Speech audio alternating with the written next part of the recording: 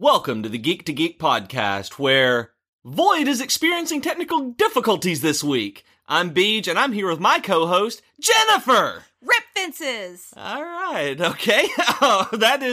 We are apparently talking about rip fences this week. For those of you who don't know, my wife is a woodworker, and Jennifer here is my wife, in case you didn't get that. She is a woodworker, and she's joining me this week to talk about everything that goes along with it, which I believe includes rip fences. She will tell us all what that means soon. And the reason being that Void's internet is broken. So you guys basically get Geek to Geek Unplugged this week. Because this is going to be a minimally edited episode, because my editing skills are lacking compared to Void's. So part of my new job is to do live shows and just kind of run with it. So we're going to say that this is practice for that. Next week though, everything is going to be back to the normal high quality editing and sound quality that you normally get. So bear with me as we get back. Today, you've got a Beej-tastic episode, and next week, I promise you will have your Void-tastic episode as usual. What about Gen-tastic? You want a Gen-tastic episode? Mm-hmm. Okay, this will be a Gen-tastic episode. But don't call me Jen unless you know me really well. I know you really well. Can I call you Jen? You can call me Jen, but none of you people do. Okay. All right. You see, I have to live with this, folks. This is true, though. She has told me that many times. I apparently call her Jen in inappropriate conversations, inappropriate circumstances.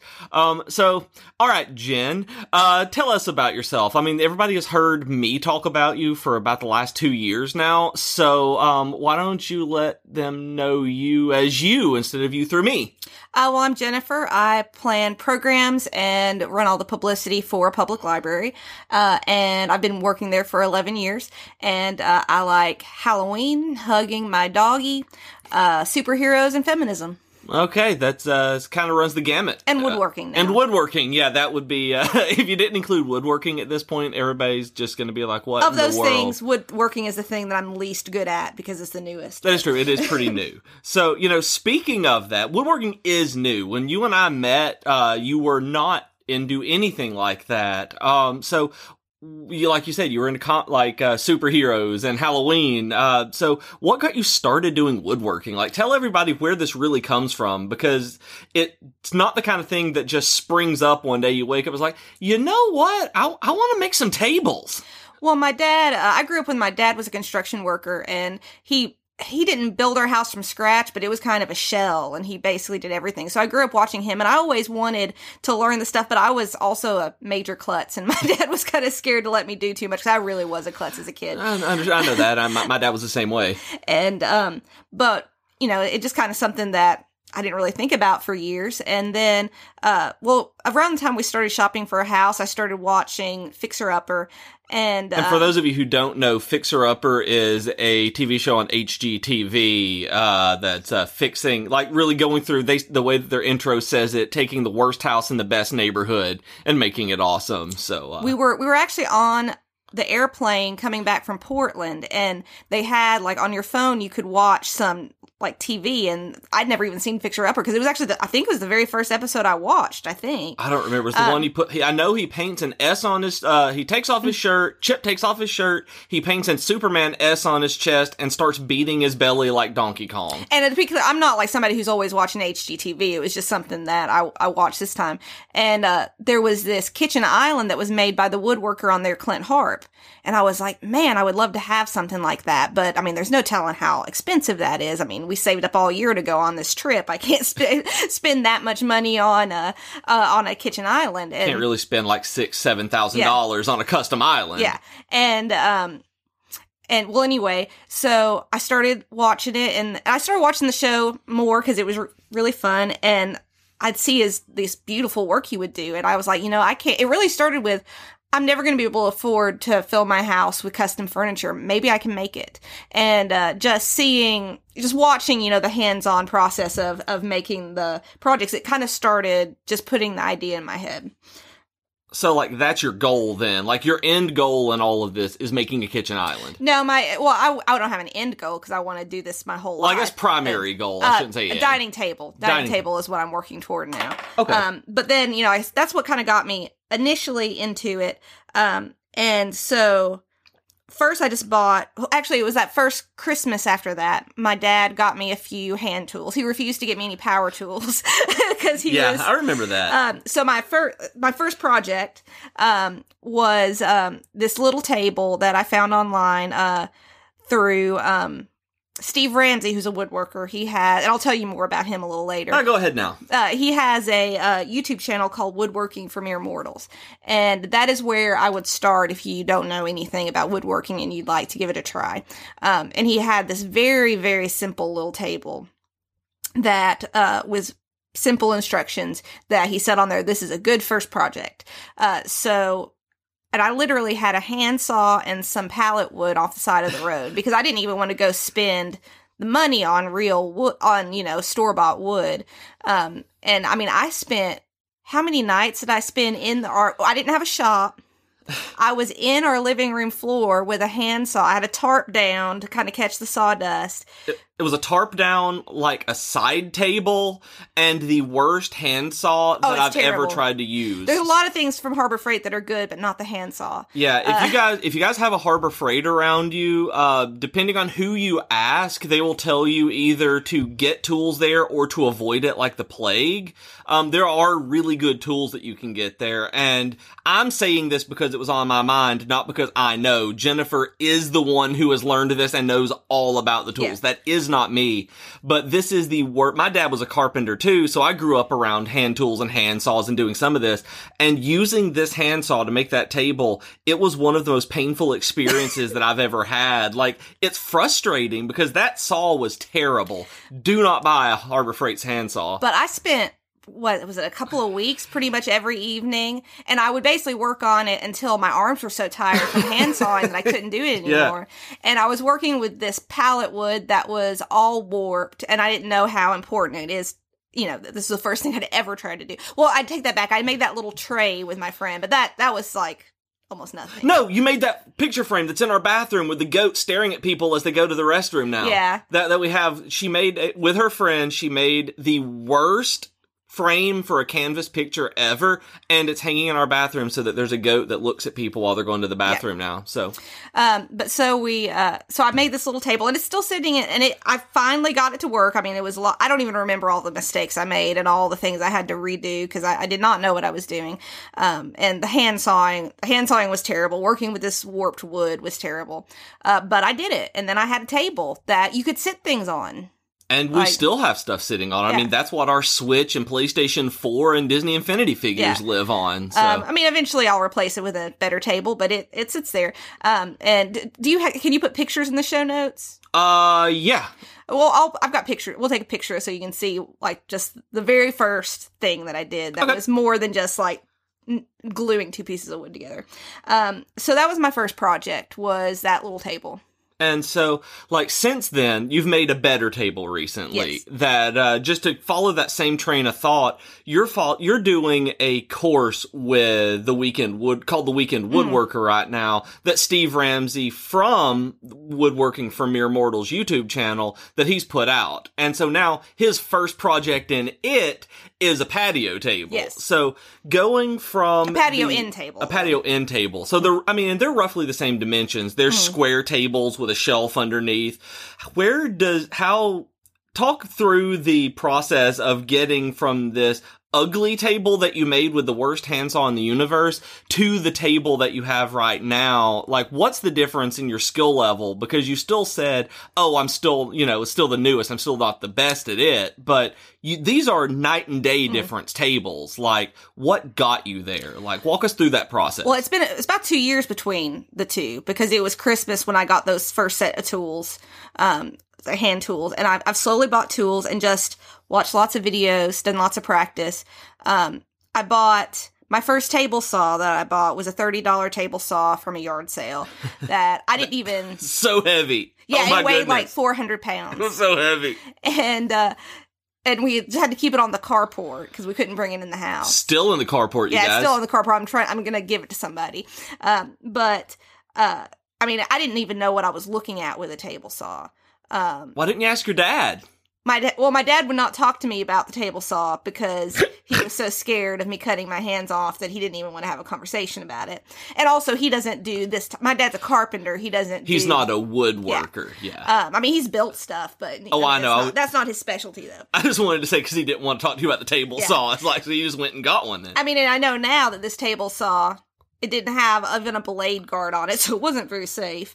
And it didn't have a working rip fence. Rip fences! Okay, so what's a rip fence? A rip fence is basically how do you say it? The little, not wall, but little bar that slides on the table. So there's two different types of cuts that you make to wood generally. There's cross cut, which is across the grain. So, you've got a long board, the grain's going, and you're wanting... And you're cutting perpendicular. Yeah, you're cutting perpendicular. Say it's a 6-foot board, you want it to be 3 foot long. You're cutting, that's a cross cut. The other type of cut is a rip cut. When you're ripping boards, that's when you have, say, it's a 6-foot long board that's 6 inches wide, and you want it to be 3 inches wide. So you run that board through the table saw, and for that, you have to have a rip fence of this little wall to run the wood along to make it straight. Okay, and so that's complicated. Yeah. Like, there's a lot of complicated stuff. So I know that you and I were talking as we were prepping this, that you wanted to talk a little bit about, like, I've learned so much about woodworking just on the side, just it being on the periphery of my life. And, like, I really, honestly, at the beginning, I couldn't quite remember which one the rip fence was. And, like, there's a lot of stuff to remember. So, like... Do you have any advice on people getting started and how to learn these stuff? I mean, you said YouTube, you said Mere Mortals, but Steve Ramsey rather. Yeah. But like, what do you say? Like, how did you grasp all of this? I mean, there were times when I thought I'm never going to get this because one of the things there's just this assumption that you already know all the terminology, and it's very difficult. Even when you're watching instruction videos, they use these terms about they said they're talking about a table saw, and it's talking about a rip fence and a riving knife and all these things, and you're like, what the heck is any of this? You can't, or cross cuts or ripping boards or miters and bevels, and you're like, and you go into, say, Lowe's or whatever your tool store you go to is, your hardware store, and you're trying to read the tools, and all they don't say on the tools what they do or what other accessories you need to be able to do things with. So it's really overwhelming at first, and you really just you just learn one term at a time. You just Google it. You Google it, and sometimes you might have to, even Googling, you'll Google one thing and it's described with another term that you don't know. And I mean, it's really been the last few months where I'm comfortable when I'm reading instructions and watching videos and looking at tools that I know most of the terms. I still don't know how to use. I really don't know anything about routers, though. That's why I haven't done anything. So I still have a lot to learn. And a lot of things I know the words for, I still don't know how to do.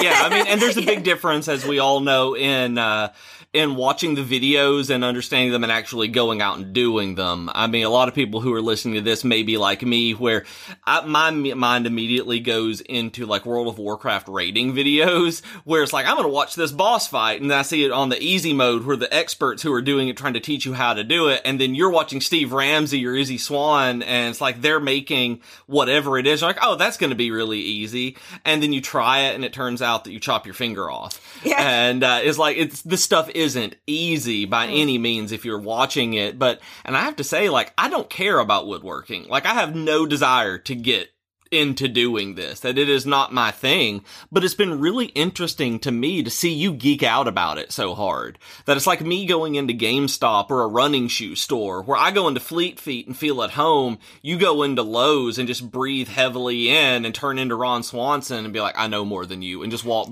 past the people. I still have to ask questions sometimes, but I'm not quite, I know more than you. Yeah, but. You're not quite Ron Swanson yet, but you... I haven't hand chiseled a canoe and put it on my coworker's desk yet. One day you will. I hope I think you will. I did watch a video of him making a canoe out of a kit, like a canoe making kit. It was pretty cool. Yeah, did you guys know that you can get a canoe making kit on the internet? I know I've joked around that you can do anything on the internet and get anything on the internet, but you can get a canoe kit. And in case you don't know, Nick Offerman, who plays Ron Swanson on Parks and Rec, he is a major woodworker. He has his own woodworking shop. It's offermanwoodshop.com, I think. And you can go buy really expensive tables and stuff from them. He has a woodworking book that if you order, at least a few months ago, if you order it from the website, it's signed. And you did that, right? Yeah, I did it. I signed. And the most of the projects in that are actually still a little advanced for me. But it was it's not a sit and read cover to cover book, but it's fun to flip through. And I have a signed Nick Offerman book, so that's fun. And so I want to throw out on this one that I keep on my nightstand, Vanilla Bean Noel Bath and Body Works lotion and a Kindle loaded with science fiction. And on your side of the bed, on your nightstand, you keep a signed Nick Offerman woodworking book. I would just like to point out the difference here. Of course, it's really just because I've been too lazy to put it anywhere else. But. Doesn't matter. Still, that's where it's at. But you were talking about, so how did I get, so I went from, the really, really terrible beginner table. So, I watched lots of videos. I slowly started accruing tools, asking for them for Christmas. I actually, because last Christmas, my dad did all the Christmas shopping, and it was great because I think I got more presents than usual because I had something that he wanted to shop for. He got me an air compressor with a nail gun and a few other things. But so, started getting hand power tools, got a good jigsaw.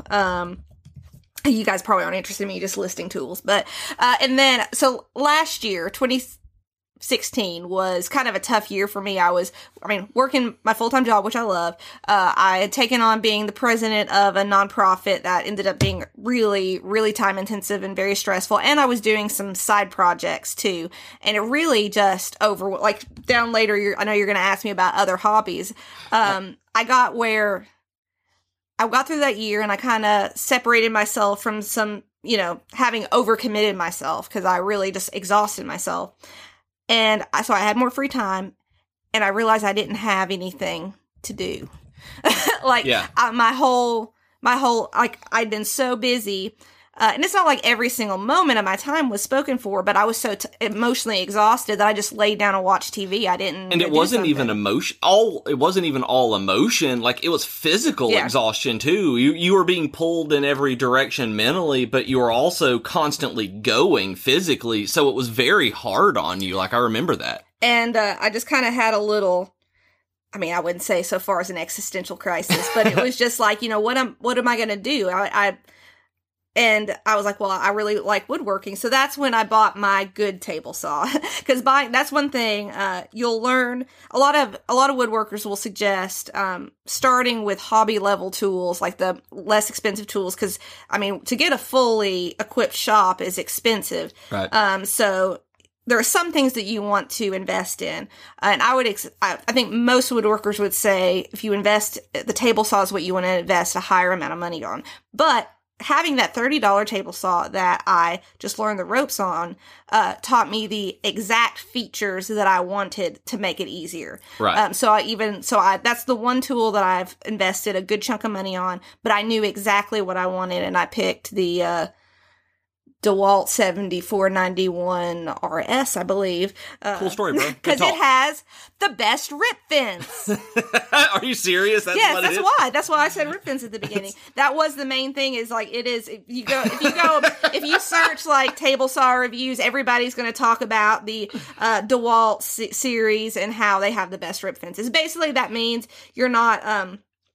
The whole fence moves solidly on both ends, so you're not having to square it up. It doesn't go at an angle at all. Yeah, it actually moves parallel the entire time. It's attached on both sides of the table saw with a rack and pinion system, which is basically a little cog. So as you slide it, it moves exactly the same on both sides. Most of them, they're only attached on one side and you're scooting it. And so each time you're going to have to re-square it with the blade. And I mean, that's something that you learned Yeah, because of the $30 one that you bought at a yard sale that didn't have a rip fence on it. It that I had one, it remember wasn't you attached. that you have to keep clamping it and measuring constantly. And you guys, I gotta tell you, like watching this was painful. It's like teaching someone how to play Mario Kart for the very first time. It's painful to watch at first, and it's one of those things that I know zero about it, but it's still that same philosophy of what I talk about running shoes and other exercise equipment, that I always say that having a Walmart bike was one of the best things that I could have done, because I didn't need a huge, like $4,000 street bike whenever I started cycling. And if you, like, I know Void runs in the not necessarily cheap shoes, but he doesn't go all out on running shoes like I do, because that's not what he needs. He's found something that works, and whenever he needs the extra features, that's what he's going to look for. Where I had bad knees and feet and ankles, that I needed to have the more technical stuff, and I've had to move up.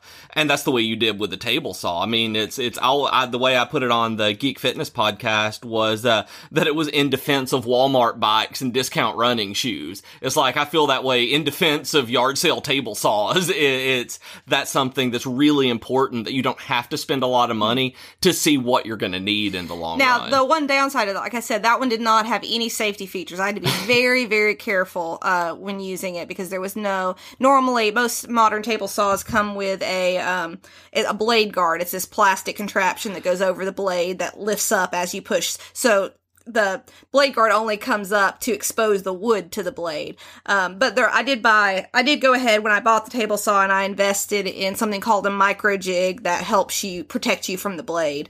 But makers of the gripper. Yeah. If you decide to go check out Woodworking for Mere Mortals, which is Steve Ramsey's YouTube channel, which I highly suggest, if you're at all interested in it. First of all, the videos are really fun. He's really funny. I like watching him, and I don't understand a lot of what he's talking about, but I like him as a character, honestly. Yeah. And Microjig, the makers of the Gripper. The Gripper is actually the name of the product I'm talking about. They're the sponsor of his channel, but I mean, it's really a really good tool to have. But anyway, where was I? I don't know. Oh yeah, well Steve has, you feel like you're on a first name basis with him after a while, but he has very, very beginner videos, like explaining just the basics. So, I mean, he'll have a video explaining what a cross cut is versus a rip cut. But then he also has project videos where you follow along, and so that was really how I got started. But, so yeah, I went from that little table to that little table with a handsaw to starting to do, some, stuff with other little power tools. I bought a $20 jigsaw from Aldi, which is really good saw. I love it. She loves this saw. It's great. It cuts like butter, especially compared to the butter doesn't cut well though. It's compared to the 20-year-old Black & Decker jigsaw that had been given to me. With a dull blade. And keep in mind, 2 years ago, I didn't know what a jigsaw was. I didn't know what a rip fence was. If you talked about we talked about clamping down. I wouldn't even really known exactly what a clamp was. I know the idea. I know what the word clamp means, but you don't know the specific jargon use in woodworking. Oh, I'm going to go get this bar clamp and clamp down this rip fence. Yeah. Okay, so you've moved from bad table that our PlayStation lives on to awesome table that is the first project in this course. So through this you had to have learned some lessons. Yeah. What's the most important lesson that you think that you've learned so far? Like in terms of stuff that you are glad that you knew, that you now know, what is the most important lesson that you've learned through all of this? Well, don't work with wet wood. Okay, what do you mean? Like if it's raining outside, don't bring in the 2x4s then? Or explain, because I only learned this because of the situation that you're about to talk about. So wood is apparently very wet when you buy it, you guys. Or pressure treated wood at least. Okay, so I know later one of the things he had in this outline, he always works with an outline, is what my favorite project I've done is. And that's probably a full-size patio table that the last 2 years I've taken off a week from work for woodworking. Like, so I could just, do whatever I wanted in woodworking. The first year my dad and I made shelves for our kitchen, and that ended up being more just planing and staining wood. What's planing? Planing is smoothing it out. Okay. We planed and we bought rough lumber from a lumber yard and planed and sanded and stained it and mounted it on our kitchen wall. That was my dad's housewarming gift for us. And then this past year I decided I wanted to build a patio table. And I decided to do a particular method. So a lot of times you have a tabletop and it's made out of smaller pieces of wood. You're not usually finding a single piece of wood that is the size of a tabletop. But if you want it to be really smooth and not have cracks in it, then you joint the wood so the edges are perfectly square to each other, perfectly parallel to each other, and perfectly flat, so you can push them together and there's no crack at all. Because if you just buy a piece of wood, there's a little wave in that. It's right. It may be a millimeter, but you're going to have cracks in it.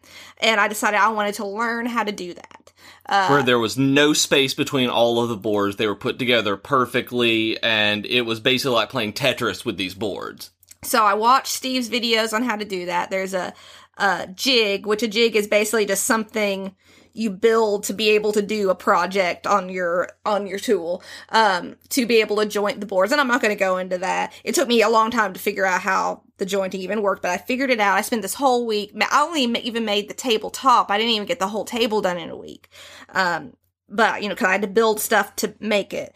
And guys, it turned out almost perfect. Like I was so proud of it. It was beautiful, y'all. I mean, and this was with treated pine lumber from Lowe's, not some, but I sanded it up. There were a couple of tiny little cracks I was able to just fill in with wood glue, but for the most part, it was all, I took my time. I lost weight that week because I was because I was using 2-inch thick, 6-inch wide boards and as I pieced it together, it got bigger and heavier, so I was picking up this 70-pound. It's like watching CrossFitters with the giant tractor tire, throwing it in the yard, except it's my 5-foot-tall wife doing it with just a wooden tabletop, just flipping it constantly. It was that thing got heavy. And I pieced it together using pocket screws. I was also learning how to use pocket screws. So there was two major. Which if you do any woodworking, you've probably heard about pocket screws, but it's sort of an easy way to joint wood together for beginners. But I had to learn how to do it too. So, and I really could not have been more tickled at how it turned out. It was everything else I had built, I had something in mind and it, didn't quite look the way I wanted it to. And this did. It looked like I wanted it to. And I felt so proud. But so I did with treated lumber, which is what you a lot of times will use outdoors, because it's treated to be weather resistant. And I knew that when I bought the lumber, I just went at the beginning of the week. I don't have a truck, so I had to get my dad to come down to pick up the lumber. And I knew that the wood was wet. A lot of times I think it's because of how it's treated, it's sprayed and put under pressure and yeah, okay. So it's full of liquid, basically. Yeah. And, I knew, I was mostly worried because I had no idea when I started woodworking, that the primary thing that holds wood furniture together is wood glue. A lot of times your screws and your nails are just to clamp it together for the wood glue to dry and hold. Obviously it adds some extra strength, and I'm not doing any mortise and tenon joints or anything like that yet. Words. Cool yeah. Talk, bro. But anyway, so I did this. I had it perfect, and I knew that I was afraid that it was going to be too wet for the glue to dry correctly because I wasn't going to soak in. So I laid the boards out, ran a fan over the boards for a day or two. And I got them as dry as I could, but I had taken off that week to woodwork. I had to build it. So I built it. And my dad had warned me when I told him I was going to joint the tabletop like that. He said, if you're doing an outdoor project, you need to have cracks between the boards because it's going to shrink, and grow in the elements. And I was like, but the whole point is that I want to learn how to do this method. And I promised myself, I'm like, if it messes up, if it shrinks or whatever, or grows and cracks, I'm not going to be upset about it because I just want to learn how to do it. However, after I spent a solid week on it and it looks perfect, and then over the next couple of weeks, it shrunk. A lot. There were cracks in my perfectly jointed table, and I didn't stress out about it at first. What I did is I went and I cut very tiny little strips of wood, and I fit them down into those cracks and glued those in, sanded it down. And yes, if you looked closely, you could see that there were these little strips, but it looked almost as good as it did to start with. Right. I was again super proud of myself that I figured out a way, and because that was some pretty delicate precision work, and I did it, and it looked good. Then it shrunk more. Like way more, like there are 1/4-inch cracks in this table. Like that's how much moisture was in this wood that dried out.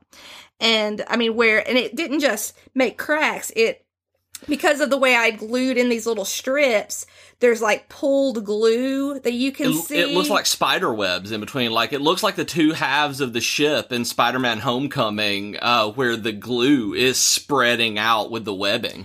And sometimes in the same strip, like half of it will have gone to one board, the other half. So, I mean, it looks, I mean, if you just look at it from afar, it still looks like a nice table. Cause I found some turned legs, like, on the side of the road. On the side of the road that, in our neighborhood, I find all sorts of woodworking materials on the side of the road, and paint. And, I built this nice table. It still looks nice, but if you look closely, there's some problems. And I have decided, and I was so frustrated then, that I was like, I'm not even messing with it. But I think now that I'm going to try it again. I'm probably going to try to get those strips out and put new strips in. Okay. But anyway, so that's just be aware. Wet wood shrinks a lot, and it shrinks a lot more than you think it would. So if you're going to use treated lumber for anything that you want any sort of precision with, you're going to want to buy it ahead of time. Way ahead of time, because you did days, but you're going to need probably a good month at the very least to let it dry out. And we left it in the house and outdoors. Don't leave it outdoors in the humid swamp that is Alabama. And there's a lot that we've learned. And that was May, so it's very humid when that was going on. So that was wood is wet is the most important lesson that you've learned. Is that also the hardest lesson you had to learn? I mean, that's the one. In terms of the one that is the most, I don't want to say meaningful, but the one that it was like taking a punch to the gut to learn, was that it? Or was there something else that was the single, probably the biggest, one-time mistake so far. But, in terms of, tips for people getting started, one of the things is to take it slow, try to start with small projects. And, don't get too big for your britches too fast. But also understand that you're totally going to get too big for your britches. Because there's going to be something you want to try that you're not really ready for. And it might not go great. And that's okay. Just keep at it. There was this one table there's another little table that I built in between these two tables that I talked about. Where I found instructions for it. And I was really excited because the tabletop was really pretty. So that's what I started with, because that's what I was excited about building. Oh, yeah. I forgot about this table. And I built the sort of frame around the tabletop. And the instructions that I found online, which is a DIY site, it gave all these detailed instructions. But then when it came to attaching the legs, it said attach the legs. Like nothing else. It just said attach the legs? Yeah. And there was no way to attach the legs. There was no way to get your screw into the top and to do it. And so you couldn't do it by just gluing it at that point, because that would have made it wobbly. You can't glue with end grain. Cool story. Good talk. See, these are the kind of things that I know what she's talking about. because I've laid on the couch while she's watching YouTube videos about it.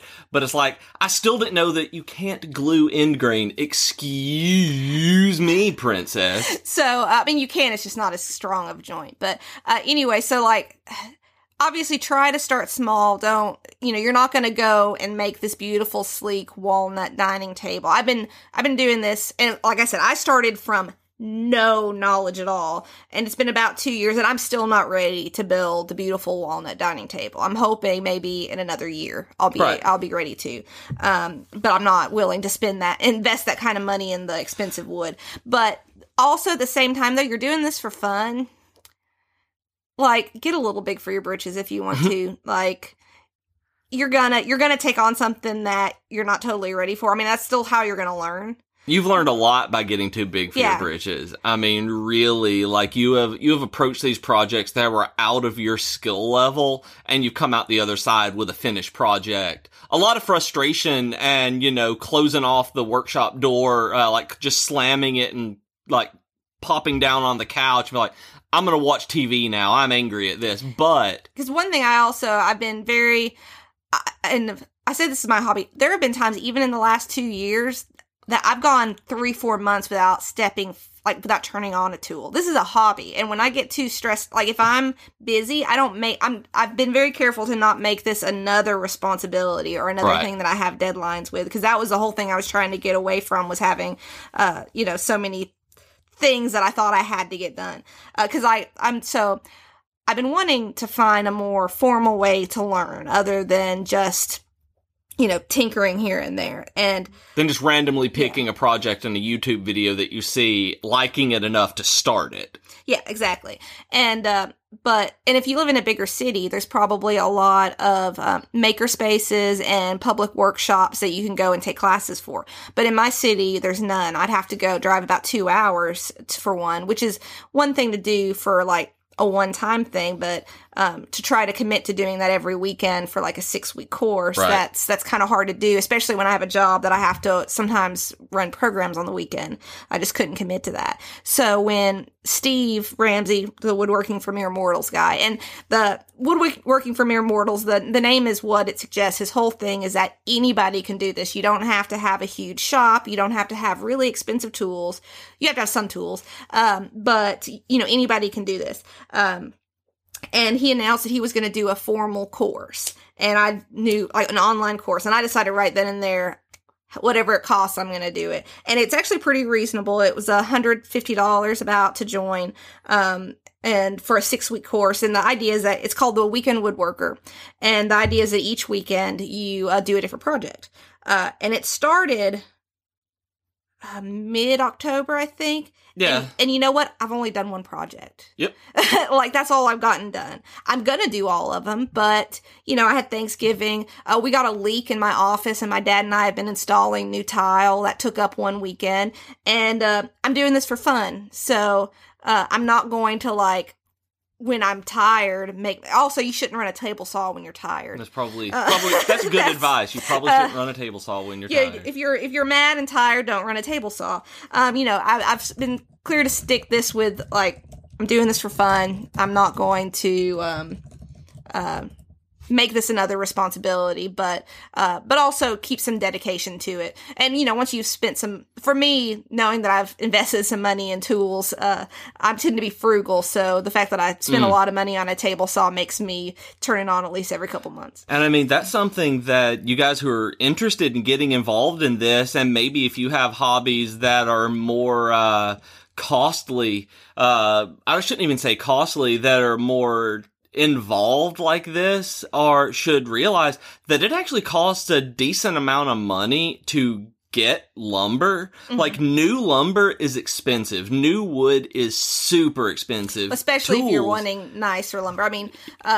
well, and my point, especially if you want nice, you want walnut, oak, anything that's really pretty, it's gonna cost a lot of money, but you can get a lot of, like, not as nice lumber, a lot of the rustic and reclaimed stuff. And the thing is, I think pine is perfectly pretty. A lot of people kind of poo-poo on pine because it's a cheaper wood, but, I mean, That tabletop that I built out of Lowe's pine sanded down looks beautiful. And just so you guys know, and I didn't know this, I want to put this out there that she's talking like, oh, pine wood. It's like, pine is just the straight up, if you go to Lowe's and just buy wood, that's what you're gonna buy. Pine, yeah. It's pine. I didn't know this. I didn't either. I'm like, oh, hey, there's wood at Lowe's and Home Depot. And it turns out that when people are bad-mouthing pine, which apparently happens, like this is so not my area that I've learned about here, that it's like, that's just pine wood. And it's fine. You can polish it up and make it look really nice.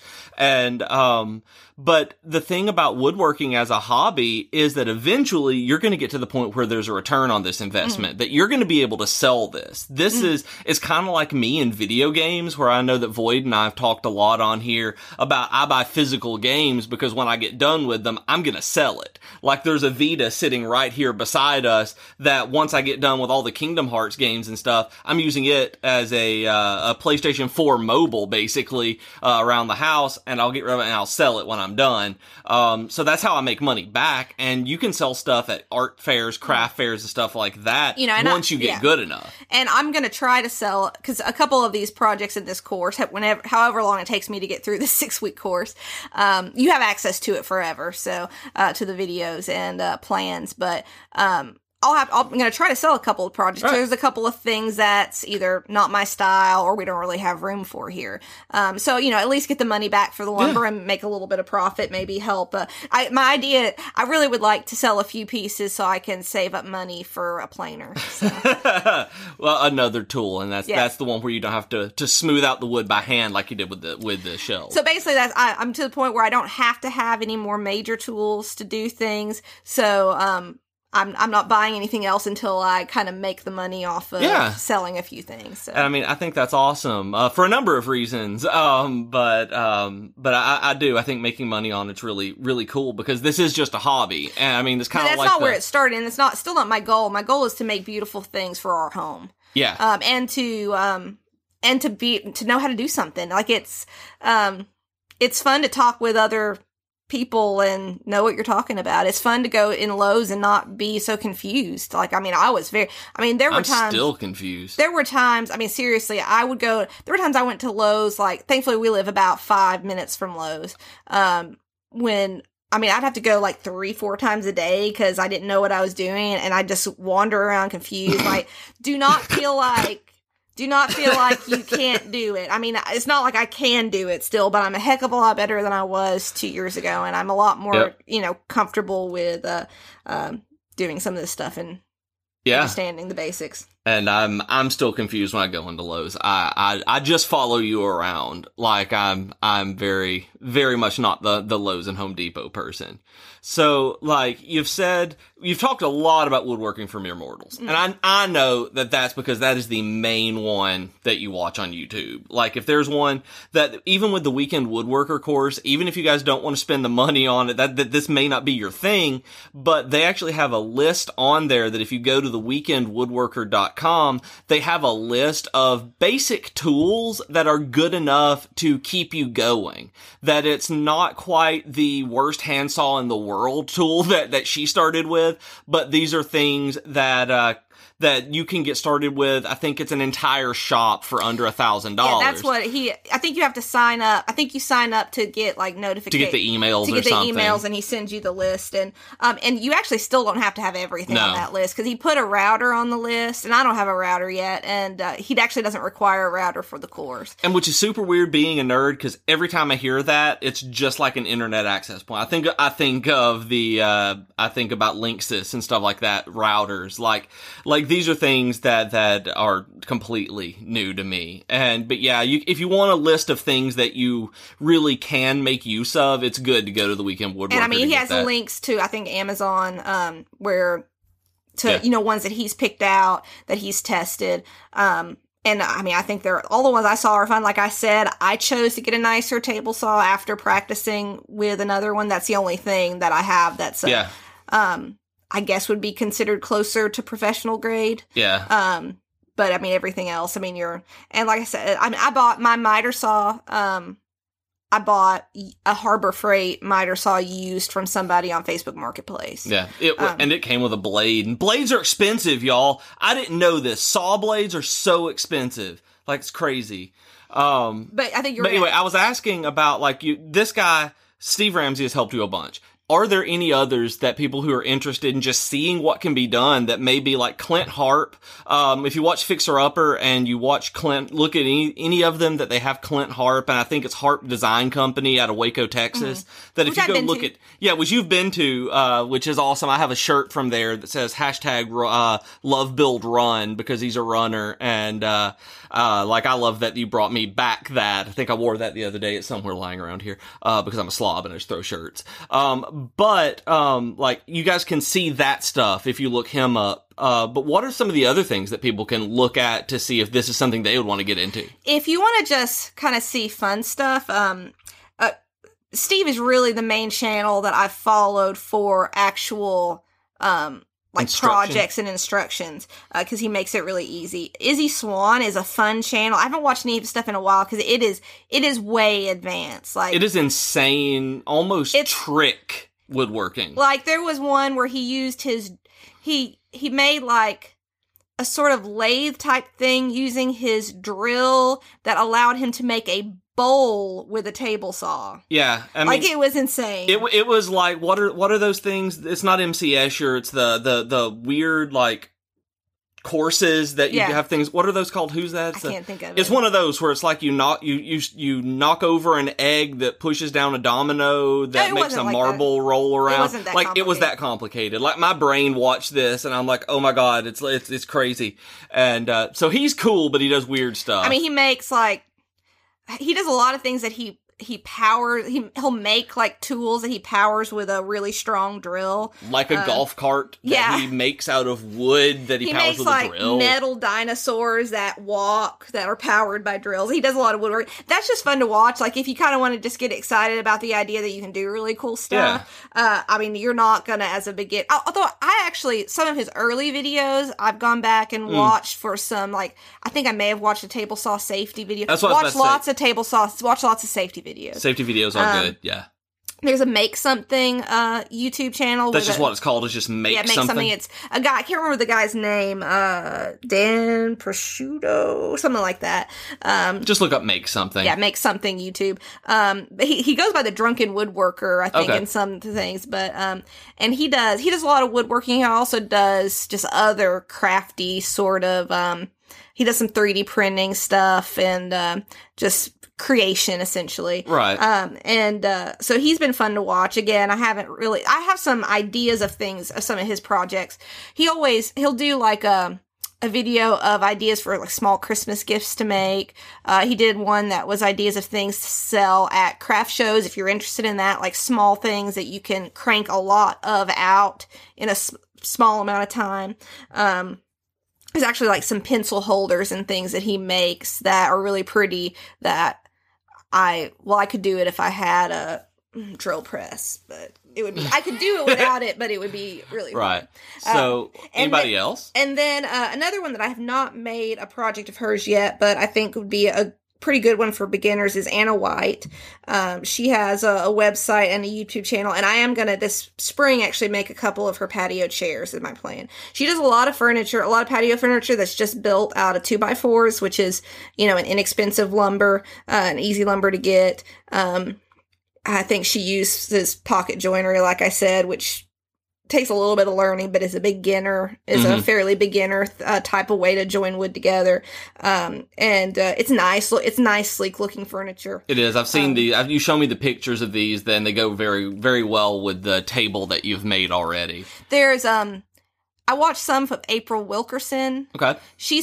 A lot of the time people you're going to find have huge, like, professional grade shops that have way more equipment than you and I. I mean, my workshop is half of a storage room. Right. Like, I mean, you probably have a 10 by 8 section cordoned off that you can use. So I'm not going to have these huge, all these huge pieces. I mean, my table saw is the biggest piece of equipment that I have and that I'm going to have for a long time, probably.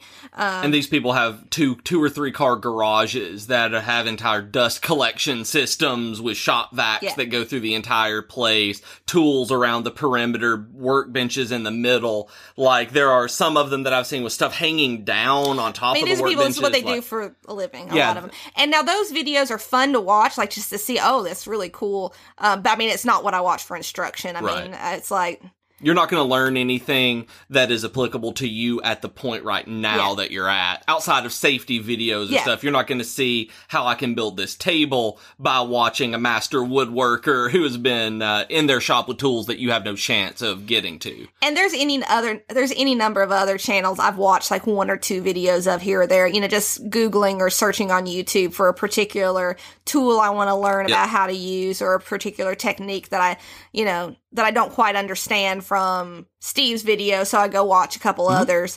So yeah,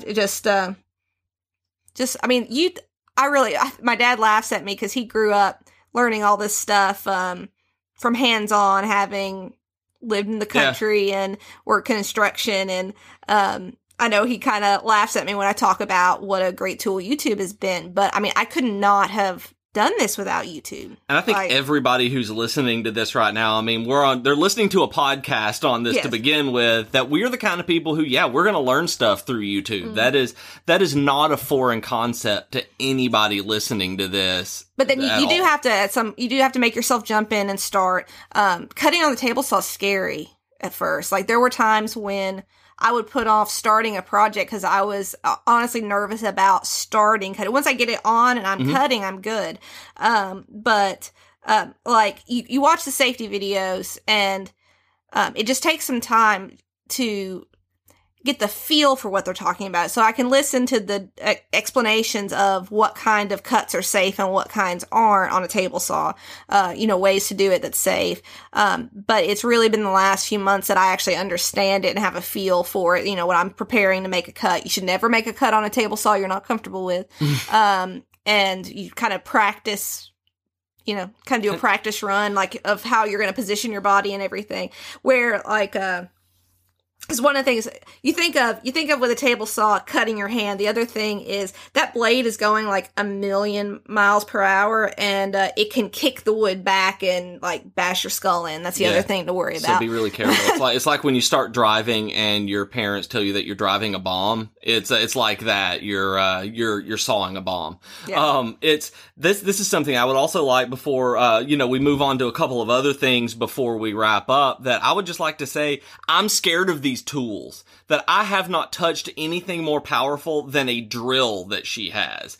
That I do not do this. I do not know how to saw. I don't know how to use a power saw. I don't know how to use the jigsaw. I don't use the miter saw or the table saw. Any of this stuff, I don't touch. Like, I've watched these videos and I'm still intimidated and scared that I'm not going anywhere near them. And you talk about them so cavalierly that it's just like, and keep in mind, this is like, so for me to be able to just throw this out, I'm trying to not do that, but, but it's like totally new. I did not know 2 years ago. I didn't know any of this stuff. And that was why I was saying that actually, is because you're new to this. You're not like Void's wife, who has been knitting forever and ever and ever. And, that this is something new that you're already this comfortable with, that you have taken months and months off and done this. And so I think it's awesome that it is very obvious, I hope, to everybody who is listening right now, that you really do geek out about this, that woodworking is something that you get just nerd happy about when you hear it, when you see stuff about it.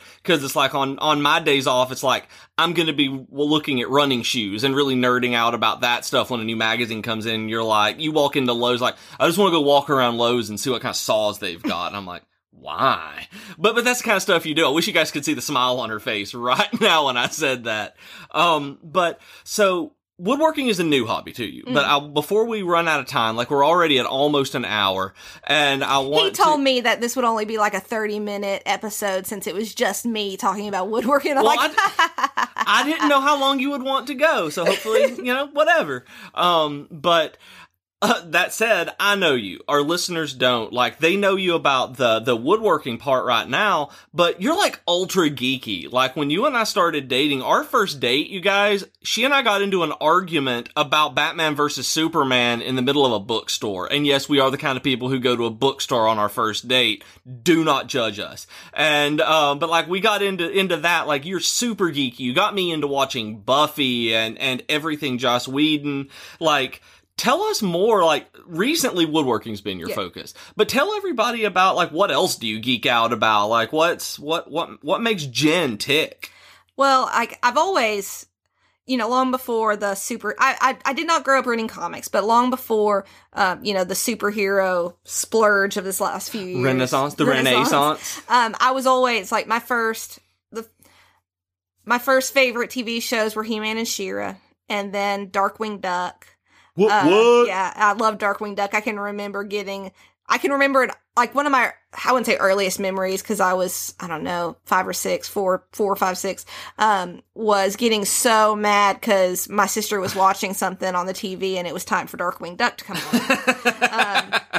And then my first favorite live action show was Lois and Clark, The New Adventures of Superman, which I loved that show, and I kept watching it. I kept watching it far after it was not good anymore. And I remember I always like to talk about TV shows. I like talking about stories with people, and I remember one of my friends who I always sat with on the bus to school said at one point that she kept watching Lois and Clark just because she knew she had to talk to me about it on Monday morning.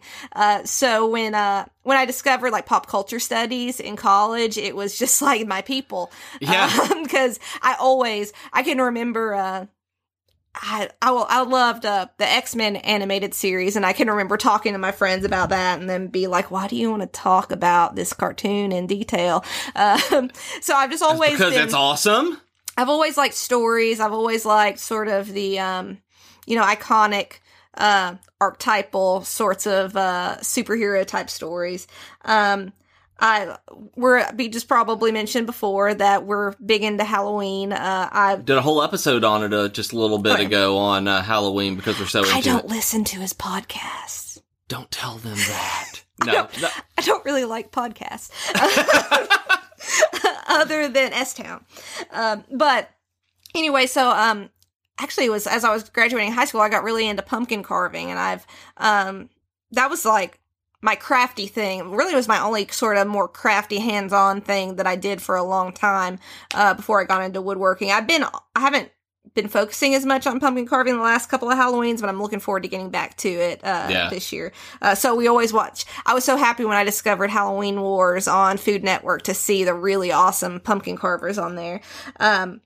Yeah, that was one when we started watching it. It was like professional pumpkin carvers. Like, that was their job. It was insane that there's a very niche market for it, but it's there for people who can do that professionally. And I just mentioned briefly pop culture studies. I guess I should say it like, so I majored in English and got my master's degree in English. That's where she and I met, y'all. We met while we were both in grad school for English. And I did a fair amount of pop culture and television studies in my graduate studies. Particularly, we actually went to Slayage, which is the conference on Buffy and just the all of Whedon's work. I went to presented at that conference a couple of times. So I took a American frontier literature, basically a class on Westerns, and wrote a paper comparing Firefly to, like, Western novels and films. And with that in mind, I want to interrupt here because you and I still have to sit down and do our Logan episode. Yes. Because of that class and that paper and how much that you've latched onto that particular area of pop culture studies, and just in terms of interest, really, with Firefly and everything else, that, we need to watch it again and do that episode, especially if everyone who's listening to this likes you as much as I think they will. And if you don't tell me. Because really, you're talking about geeking out. That was one of the things that, like, I've gotten some superhero fatigue as much as anybody else this last, year or so. But I came out, I still love all the Marvel. I love all the Marvel movies. I love each one. But sometimes it's hard to get as excited about keeping up with every little bit of it when there's so much. And, but I came out of Logan so excited because I was like, this was like my paper. Yeah. It was the most literary. Not just my paper. I mean, it's, you know, it goes into a lot of the archetypes of the Western, and we'll get into that. Because it was more literary, it was more deliberately constructed than a lot of a lot of the other ones. And you can tell that we're getting into our area now because it's like pop culture studies go over here, and it's like deliberately constructed narratives, and it's like everybody's heard me talk about how much I love narratology and things like that here. And then in terms of other things, I really like cooking. She's a good cook. Y'all, I really lucked out on this one. So other things, like I've learned, I make my own, like curry blends from Alton Brown. We learned a lot from Alton Brown. You know, grind my own spices. Some of that stuff I can get kind of geeky and snobby about sometimes having stuff made with fresh spices. And like really, you wouldn't think somebody could geek out about spices, but this woman getting into a cardamom. It's good stuff. Get some cardamom seeds off of Amazon and grind them yourselves, y'all. You know, so out of all of this, so you mentioned earlier, the last thing I really want to talk about here is that one of the questions that Void and I get the most often is how do we balance all of the geekery that we've got? I mean, for everybody knows mine and everybody knows Void's and the stuff that we have to balance in our lives, but you have just as much. I mean, I've got running to go along with all of the video games and movies and pop culture and everything else. And I work out too. And you work out, you do all of your stuff too, and you woodwork.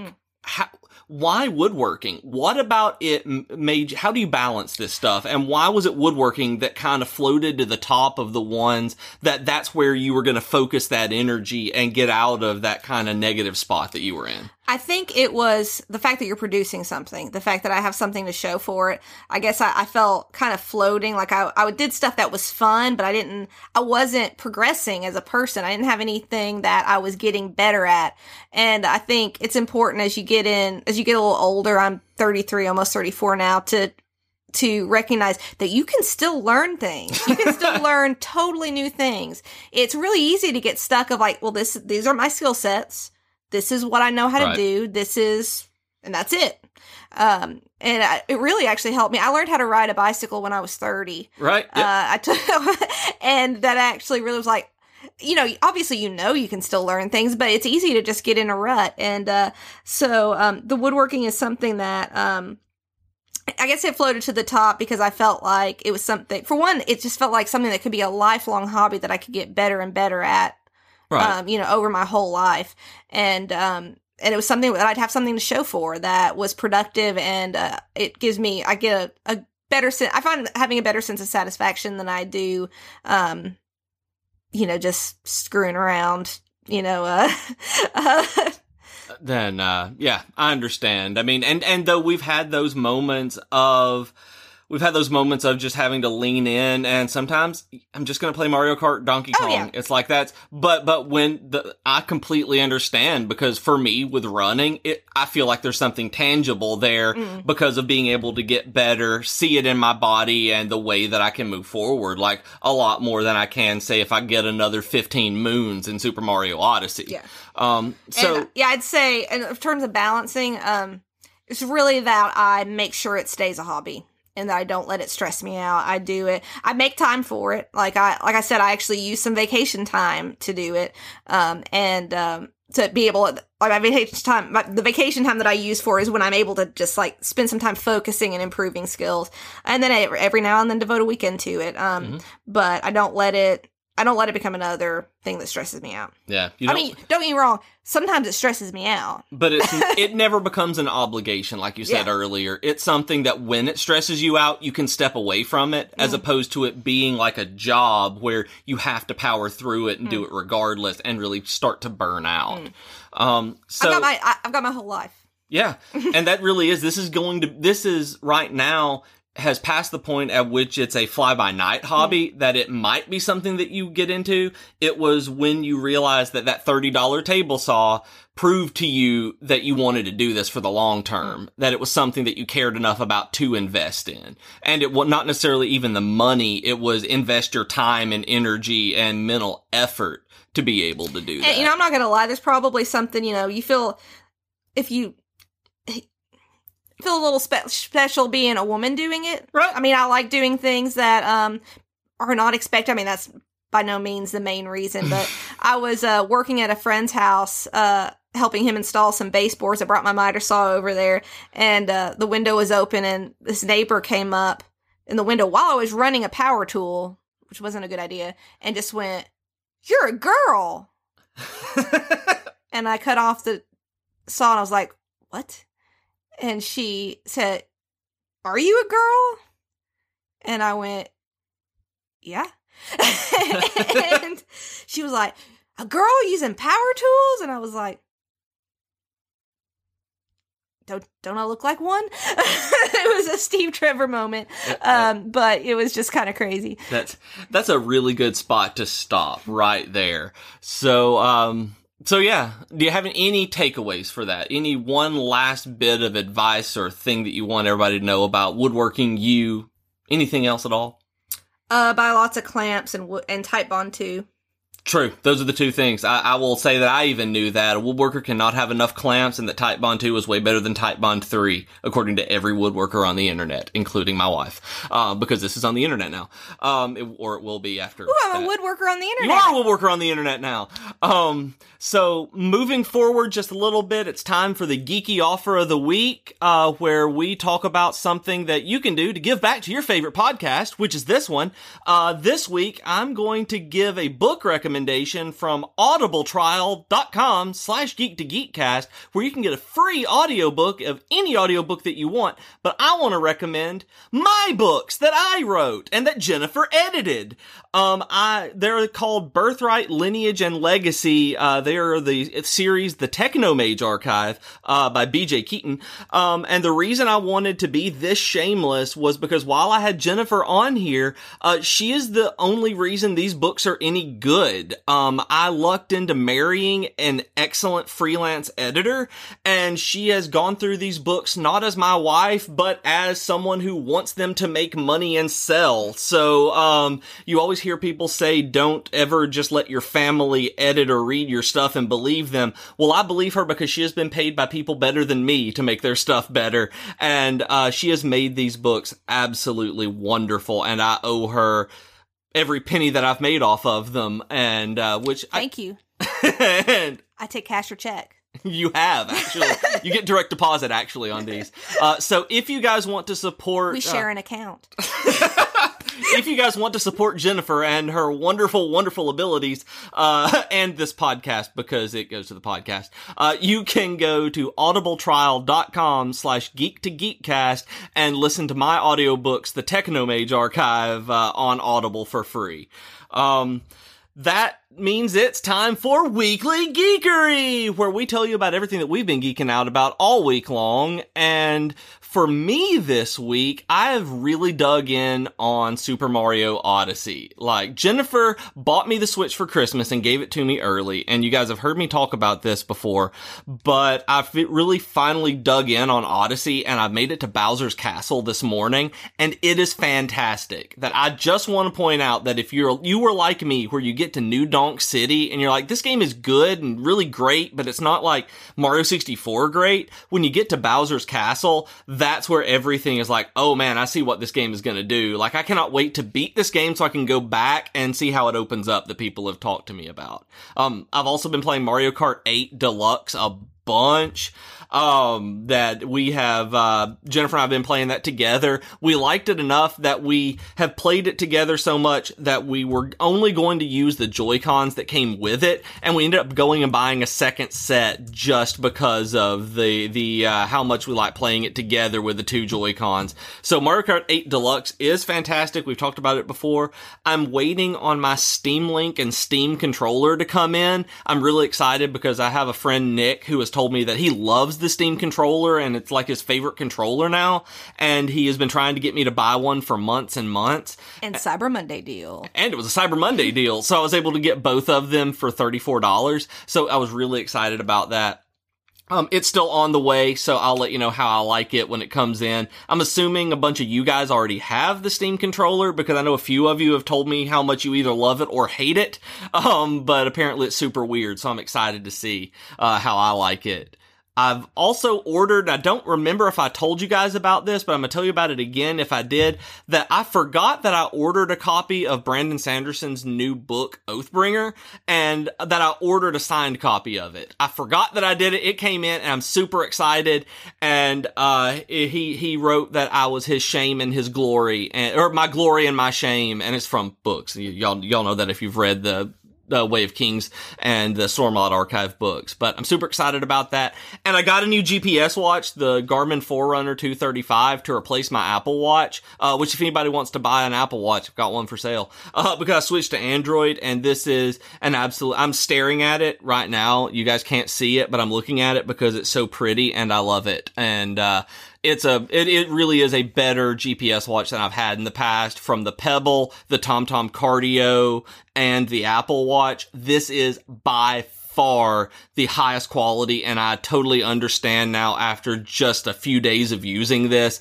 why people go with Garmin over everything else for running watches. Like, I cannot recommend it enough that this is going to be, I'm now a Garmin GPS guy. So you runners out there who are kind of waffling on it, this one is by far the Forerunner 235 is absolutely fantastic and way better than using a smartwatch to run, which is fine. And this just proves that it's awesome. And I get notifications on this thing, so I use it like a smartwatch as well. So awesome. But Jennifer, what have you been geeking out about recently? This is your first weekly geekery, so tell us. Well, you mentioned the Switch, and we've been playing Mario Kart 8 Deluxe on it, and man, I geek out over that auto steering that they added. Yes, it is so much nicer than the Mario Kart 8 on the Wii U. I did not grow up playing video games. We had an Atari when I was really young, and we had a learning, like an educational gaming system called the Socrates. Oh man. I remember you showed me that on. Yeah, I showed you the pictures of it. Like my sister learned math on. I was really young, so I just did like the paint thing on it. Do a Google image search for like Socrates video game system or something like that. Like we've done this, and you'll see this. Like a little robot named Socrates. Yeah, it's super weird, y'all. Y'all need to look. But so I did not grow up gaming. So BJ actually taught me mostly how to play video games, just us playing together, particularly Mario Kart. But I've gotten better over the years, but it was always really hard for me. So the auto steering has been great because it makes it, I still don't always win or anything. It's still challenging, but you're not so dang frustrated all the time, of just falling off. I like Rainbow Road now.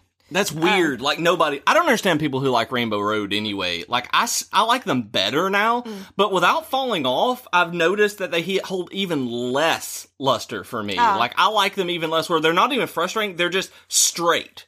It's like you're just going along now. Like, it's weird that falling off is actually what made me like Rainbow Road, even though that was one of those things that made me want to just throw the controller for, the last 20 years maybe. But yeah.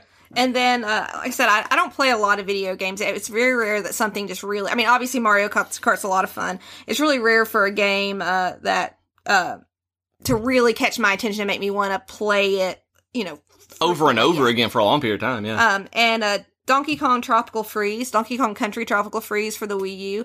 I love that game. It is so fun. It's pretty. The music is fun. I like those little monkeys. And you guys, she likes this better than Mario Odyssey.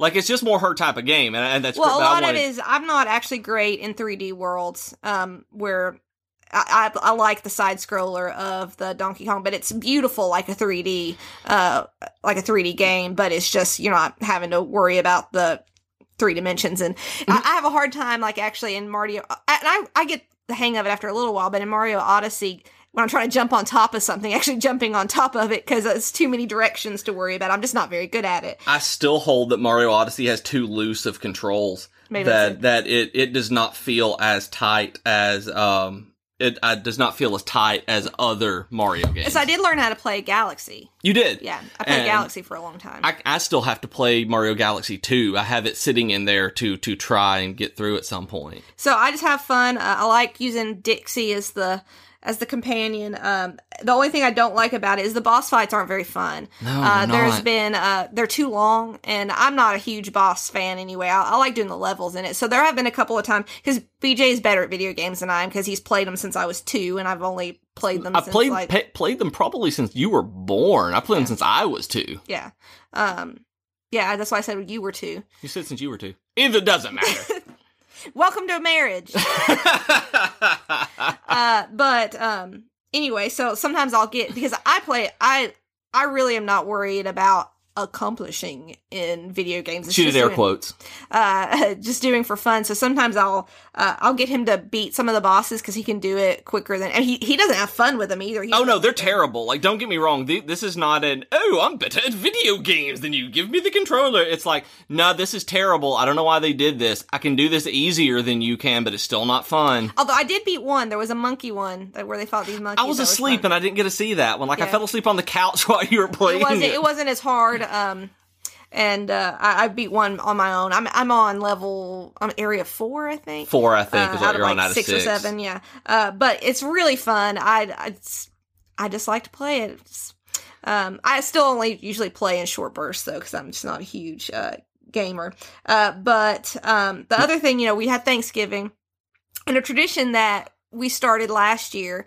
I just go back. I grew up, Friends was on when I was a kid, and I was not a huge Friends fan. Obviously, it was a huge part of the cultural, how do you say the word, zeitgeist? Zeitgeist? Zeitgeist. It's kind of like Seinfeld. Everybody knows we're on a break. But I watched it when it happened to be on. It wasn't something I watched all the time. But when it first came to Netflix, like everybody else, we binge watched it, and we could not believe how much we loved it. I loved it when I was a kid, but I couldn't remember loving it as much as I did as an adult. Like, oh my goodness. It's the only show that Netflix will ask us, are you still watching Friends? It is not the only show. Yeah. It is the only show that Netflix asks us, are you still watching Friends? But it is not the only show that it will ask me if I'm still watching. But one of the things that Friends developed was they always had a really good Thanksgiving episode. So we, I don't even know why we decided to do this last year, but we decided over Thanksgiving weekend to watch all the Thanksgiving Friends episodes. And it's really fun because first of all, you get kind of the arc of the whole series by watching one episode per season. You're like, oh yeah, this is when, Joey's mad at Chandler because Chandler started dating his ex-girlfriend. And, just little things like that. Oh, this is when Monica and Chandler are trying to adopt a baby. Spoiler alert! If you haven't seen Friends by now, I'm not worried about it. And they always have a really funny Thanksgiving episode. Every season has one except... And there are 10 seasons. 10 seasons. Season 2 has an episode that they mention Thanksgiving.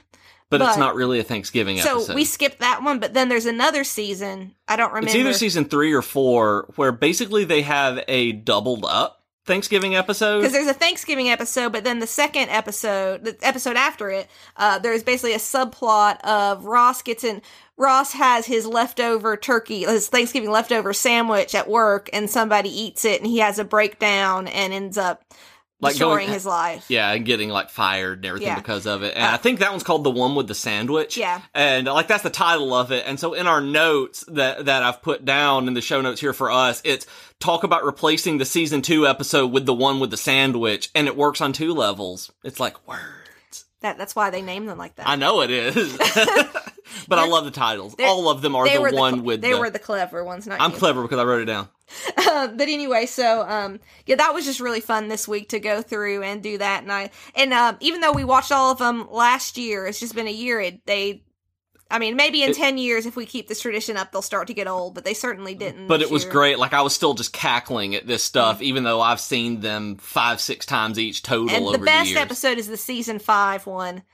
When they wear the turkeys on their heads. Oh yeah, that's the best one. Yeah. So you guys should do this if you haven't done that. And if you guys have any holiday traditions like this, I know so many people have Christmas traditions and things like that, where you watch a Christmas movie, maybe you watch Die Hard like Jake Peralta or something like that. It's whatever it is. I want to know about Thanksgiving traditions. Do you guys have anything that's a little more out there? We have watch 10 seasons worth of Thanksgiving episodes from Friends. I want to know about that. So y'all need to let me know. My favorite Thanksgiving tradition is an hour after dinner, my dad says, "Debbie, what are we having for supper?" And my mom goes, "We already ate! What are you talking out. It's my Every favorite. year it happens. It does happen every single year. Although for me to hear it, I'm usually passed out both before and after that, before lunch. I don't know why, but I miss it sometimes because I'm asleep. It's especially funny because my dad does just as much of the cooking as my mom. Yep. So it's not like, anyway. So my last weekly geekery is, like I mentioned at the beginning, I work at a public library, and library outreach is something I've been really geeking out about. The idea that a library isn't just people coming into the building, but you want to take your services and learning opportunities out to the community. And I recently, one of my coworkers sent me an article about, it's a organization called Libraries Without Borders, and they are, I can't remember what city it was in, I think it was someplace in Michigan, that they started putting, like computers and books and having library programs in the laundromat. Oh. Where you have families, a lot of times they're, I mean, not exclusively, obviously, but a lot of times they're poorer families if they're having to come and use a laundromat to wash their family's clothes, and they're stuck there. So it's like, why don't we bring services to them? And that's just been really getting, I guess I've been geeking out about that. Not, we may or may not do that exactly at my library, but thinking of, how do we find those places where people are, and that it can become an enriching experience, and we have an opportunity to provide a service and to help people, because that's literally the only reason libraries exist, is to help people learn, so and to help people have access to resources. That's really awesome. I hadn't even thought about laundromats. Like, you hadn't even talked to me about that, so that's something new that I get to see about. Oil change places. Yeah. Anything that if somebody's like stuck there, give them something that they can. And I know a lot of people who, and I know some of you guys who listen have talked to me about being librarians before, and have actually been in contact with Jennifer.